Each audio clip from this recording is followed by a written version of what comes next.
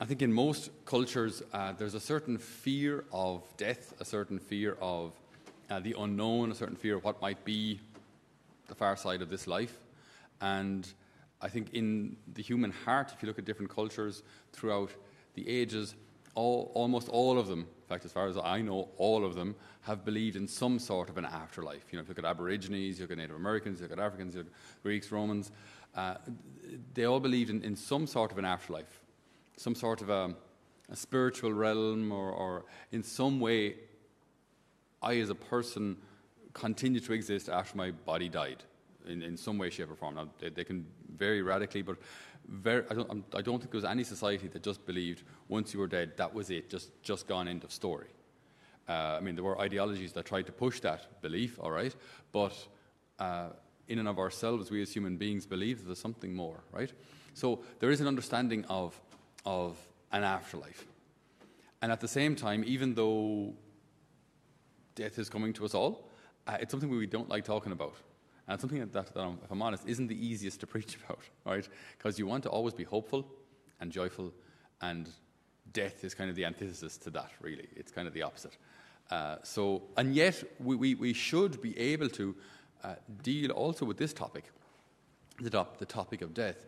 You can't always do it at a funeral. That's not really the most opportune time to give a good catechesis on death, because then you have to talk about judgment, which isn't the easiest if you've got a wee coffin in front of you. It's not the best time to be talking about judgment.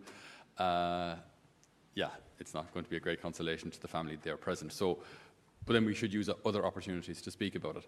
And we started it yesterday speaking about, with the whole scenario that we have, the whole situation that we have now with COVID-19, and that this kind of fear of death that's out there, as if before COVID nothing could kill you, and now we're all wanted men. Now the COVID's there. No, there were people dying before, there'll be people dying afterwards, and actually more people die of cancer. So, we should look at these things always from the perspective of people full of faith, right? So people called by Christ to be his disciples in the world. Okay, so we don't need to be afraid of death, even if this was as bad as the Spanish flu and it's nothing close to it. But even if this was a very serious, or far more serious, or a far more deadly virus than it is, we would do exactly the same thing. Live a sacramental life, pray every day, and be ready to go tomorrow. Regardless of, as I say, you could live you could eat vegetables all day, every day. What a miserable existence. You could eat vegetables, right, and eat healthy, and you could keep away from cigarettes and alcohol, and you walk across the road and you get lampooned by a school bus. And that's it, you're gone. So you're gone from here, right? But again, big picture, what are we called to? Well, hopefully we're called to heaven. So are you ready to go? Every day, are you ready to go? Any day. It could be any day. So this is our gospel. See that you're dressed for action and have your lamps lit. Be like men waiting for their master to return from the wedding feast, ready to open the door as soon as he comes. Happy those servants whom the master finds awake when he comes. I tell you solemnly, he put on April. It may be in the second watch he comes, or in the third. You don't know. Might be in the middle of the night. Might be first thing in the morning. Might be just after breakfast. Right? You don't know.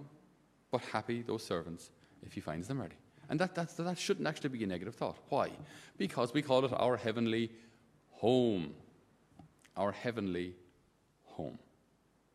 This place where there's no more sorrow, no more pain, no more tears, no more separation, where we're perfectly united with God for all eternity, where we lack nothing, where everything will suddenly make sense, why things happened the way they did, why God allowed things to happen the way they did. It will all make sense in God's presence, in this place of perfect happiness, perfect light, perfect and complete fulfillment for all eternity.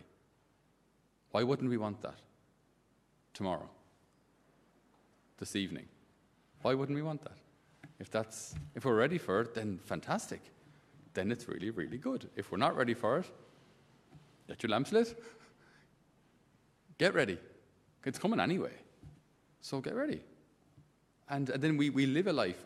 If we live a life ready for heaven, we begin to create heaven down here. We begin to create a heavenly life down here, because if I really, really want to go to heaven, and so because of that I have to be reconciled with my brother, and I have to be reconciled with God, well, then I'm going to do my best to forgive quickly, to serve, to give of myself, to not be attached to material things, because absolutely, who cares? I'm going to leave them all anyway.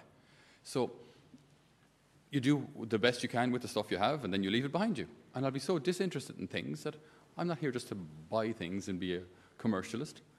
I'm here to serve, to love. And then when my time's up, I'm gone. I'm sorry now if I'm being a bit too objective about this. Like, I know there's obviously emotion here as well. We miss people when they're gone, and people we've loved when they go. Of course we'll miss them. Of course we'll cry. That's perfectly natural and normal. It doesn't mean we're despairing for their eternal salvation, though. We just miss them. But we do hope and pray to be reunited again with them in heaven. This is our faith in our heavenly home, with God who is Father, with Our Lady who is Mother, with Jesus who is our brother. So this is a good thing. One last point, if I may, just about judgment. Judgment's great. Our faith speaks about two kinds of judgment. There's the particular judgment, and then there's the last judgment. And these I never really understood this, and whenever I was asked by our dear students what this means, I always dodge the question somewhat strategically and use a Greek word to say, that's the epiclesis there, yeah. So anyway, particular judgment and last judgment. What's the story here? I saw a map, a graphic done up by an evangelical church, which had our lives here, and then our death, and then heaven or hell, and then while in heaven there was the option then again of a final judgment. So then from heaven you could hit one of those snakes and end up kind of down a bit, in hell. And I thought, wow, hold on now. That means heaven then isn't really permanent until after the last. But if you got to heaven the first time, why would you fail the second time? What's the point of a second judgment? So just to clarify all of this, okay. When we die, there's what's called the particular judgment. So I see my life as it is before God. So in His light and in His truth and in His grace, all is just simply laid bare. I see my soul as it is. There's no kind of excuses or whatever. What you've done. What you failed to do, you failed to do. All the good that you've done is visible. All that is there too. As we spoke about last week, any sins that we've committed that were absolved are absolved, and therefore they're not there. So you don't have to carry like a lifelong of burdens and sins with you. Absolution is real. The forgiveness of sins is real. So what you've confessed is gone. Okay? The importance of this sacrament just simply cannot be underestimated. Anyway, so we find ourselves before God, and here it is, all laid bare. And then that's it. I see God as He is. I see myself as I am. Do I want God for all eternity, or would I rather hold on to my sinfulness, whatever it was, my anger, my hatred, my lack of forgiveness for a certain person? Would I rather hate them for all eternity than forgive them and enter heaven? That might sound like a really obvious question. Of course you'd forgive them. Would you, though? Would you? People who've hurt you, will you forgive them? Let that hatred go? Let that unforgiveness go? And enter heaven? If it's so easy, why don't we do it here? If it's so obvious, of course you'd forgive in order to get to heaven, really. Why don't we do it here so? Why do we hold on to grudges so long? Because remember, you're the same person. After we've died and our soul separates from the body, you're still the same person. So if it's so obvious that we should forgive and forget, well, not forget, we can't choose to forget, but you can choose to forgive. If it's so obvious that we should do it, why don't we do it now? Or all those other sins that we hold on to. If it's so obvious that we shouldn't be doing them, well, why don't we stop doing it now? So when we find ourselves before God, all of that is laid bare. So are we so sure that we will choose God for all eternity if I haven't chosen Him for 5 minutes today? This is really serious with eternal consequences. So that's this missionary drive that we should have, that people will come to know God so that they will choose Him for all eternity. Okay, but then we have a thing called the last judgment. The last judgment. And the Catechism explains it really well, which it's number 1040 if you want to read it yourselves afterwards. So the last judgment will come when Christ returns in glory. Only the Father knows the day and the hour. Only he determines the moment of its coming. Okay. Then, through his Son, Jesus Christ, he will pronounce the final word on all history. So this will happen at the end of time, not the end of the world. We shouldn't Hollywoodize these things. The world is going to blow up or something. It's nothing about that. It's the end of time, when time here, earthly time, has run its course. And then the Lord will pronounce like the final word on all history. Okay? Again, nothing to worry about. If we're in heaven, we're already in heaven. If we're not, we'll have other things to worry about. Okay. So, he'll pronounce the final word on all history. We shall know the ultimate meaning of the whole work of creation. We shall know the ultimate meaning of the whole work of creation and of the entire economy of salvation, and understand the marvelous ways by which his providence led everything towards its final end. Okay, that's a bit wordy, but what it means is we shall know the ultimate meaning of the whole work of creation. So here we are in the year 2020, and I recommend to a person that they go to confession, and so they do.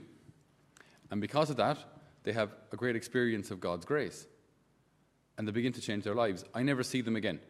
There's nothing to do with me. We're just a signpost. This direction. All right? And because of that, he changes his life and maybe stops being unfaithful to his wife, becomes a very dedicated father. The family start to practice again. One of their children becomes a really holy family mom. A son becomes a priest and helps hundreds, thousands, hopefully, of people to come back to God. All because in the year 2020, this guy went to confession and had a great experience of God's grace and changed his life. Now, if I die in 21, all of this hasn't actually happened yet. You get it? The person who has converted hasn't had their child yet, or that child hasn't become a priest or a sister or a family mom yet. So in time, it hasn't happened yet. But it will. So at the end of time, all of the good, the ultimate consequences of my actions, all of that is made visible. I will see then in God all of the effects of what I've done. Now, there's also the flip side. I'll see if I'm elsewhere, I'll see the negative effects of what I've done. So I recommended to a girl years ago, do you know what? You're too young, you should just have an abortion. Just get rid of it. Get rid of the problem. You know, it's just easier. It's just easier. And then have a family when you're ready. Okay, now I'll see the consequences of that child who never lived, who never grew up, who never got married, who never had kids, whose child would have invented the cure to cancer. All the consequences, like the fork effect, like of every action we can do, make, think, is incredible. The effect that we have on each other, you know, and all that is visible. All that is just made present, you know, in our final judgment. The ultimate consequences of our actions. So the good that we do today isn't just for today. The good that you do today, the prayer that we make, even like these days now as we're talking about euthanasia and that means we're asking people or recommending to people or even making it easier for people to die before God has called them. Now, no one wants anyone to suffer. God doesn't want people to suffer. Suffering is a consequence of sin. But in God's power, he's able to turn suffering into something good. Now, is that pleasant? No. Do we like it? Of course not. Does God even want it that way? That wasn't the way he designed things. No. But how can he heal the negative consequences of our freedom without doing this? This is how love shows its triumph, that we throw all the mud and dirt and pain and suffering at love, and love just responds with love. That's how love triumphs. Rather than coming in, swinging a sword and chopping down all the enemies, it takes on itself all of the suffering, all of the pain, and transforms it. Now, this isn't an easy thing, and it's not easy for people without faith to understand, and even for us with faith. No one wants to see anyone suffer. Suffering isn't a good thing. Okay, so we're never glorifying suffering here. Even the cross is not about suffering, it's about love, which gives itself and shows itself. by dying. But it's about love. The suffering isn't the goal. You never want people to suffer so that they learn. That's not what it's about. We want people to love. And we love, or we can come to greater degrees of love through suffering.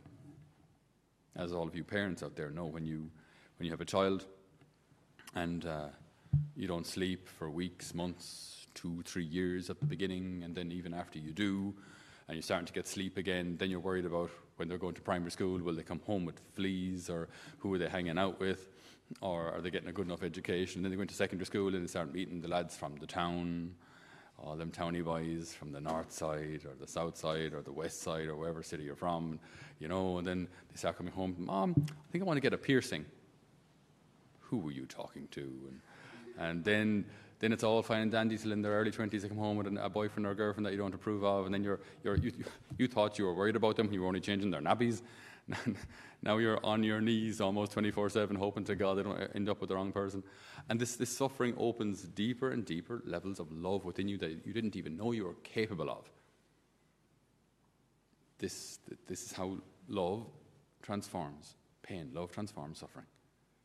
So we need never be afraid. But every day we're given so many opportunities to plant love. And I remember when you plant things, if any of you farmers or budding gardeners out there, have you ever seen any sort of a bulb?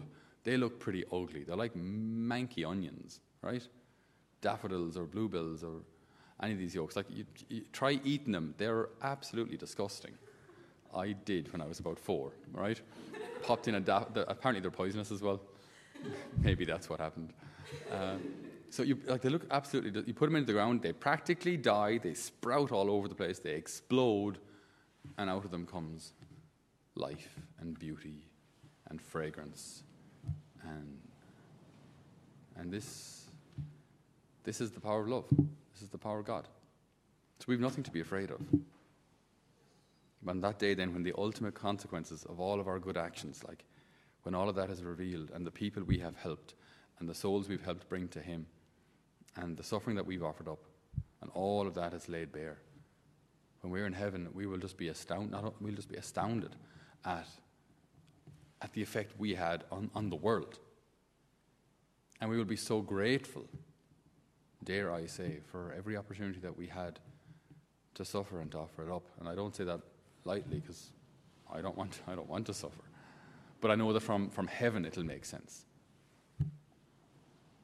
So we ask the good Lord to renew our faith and to reduce our fear of death.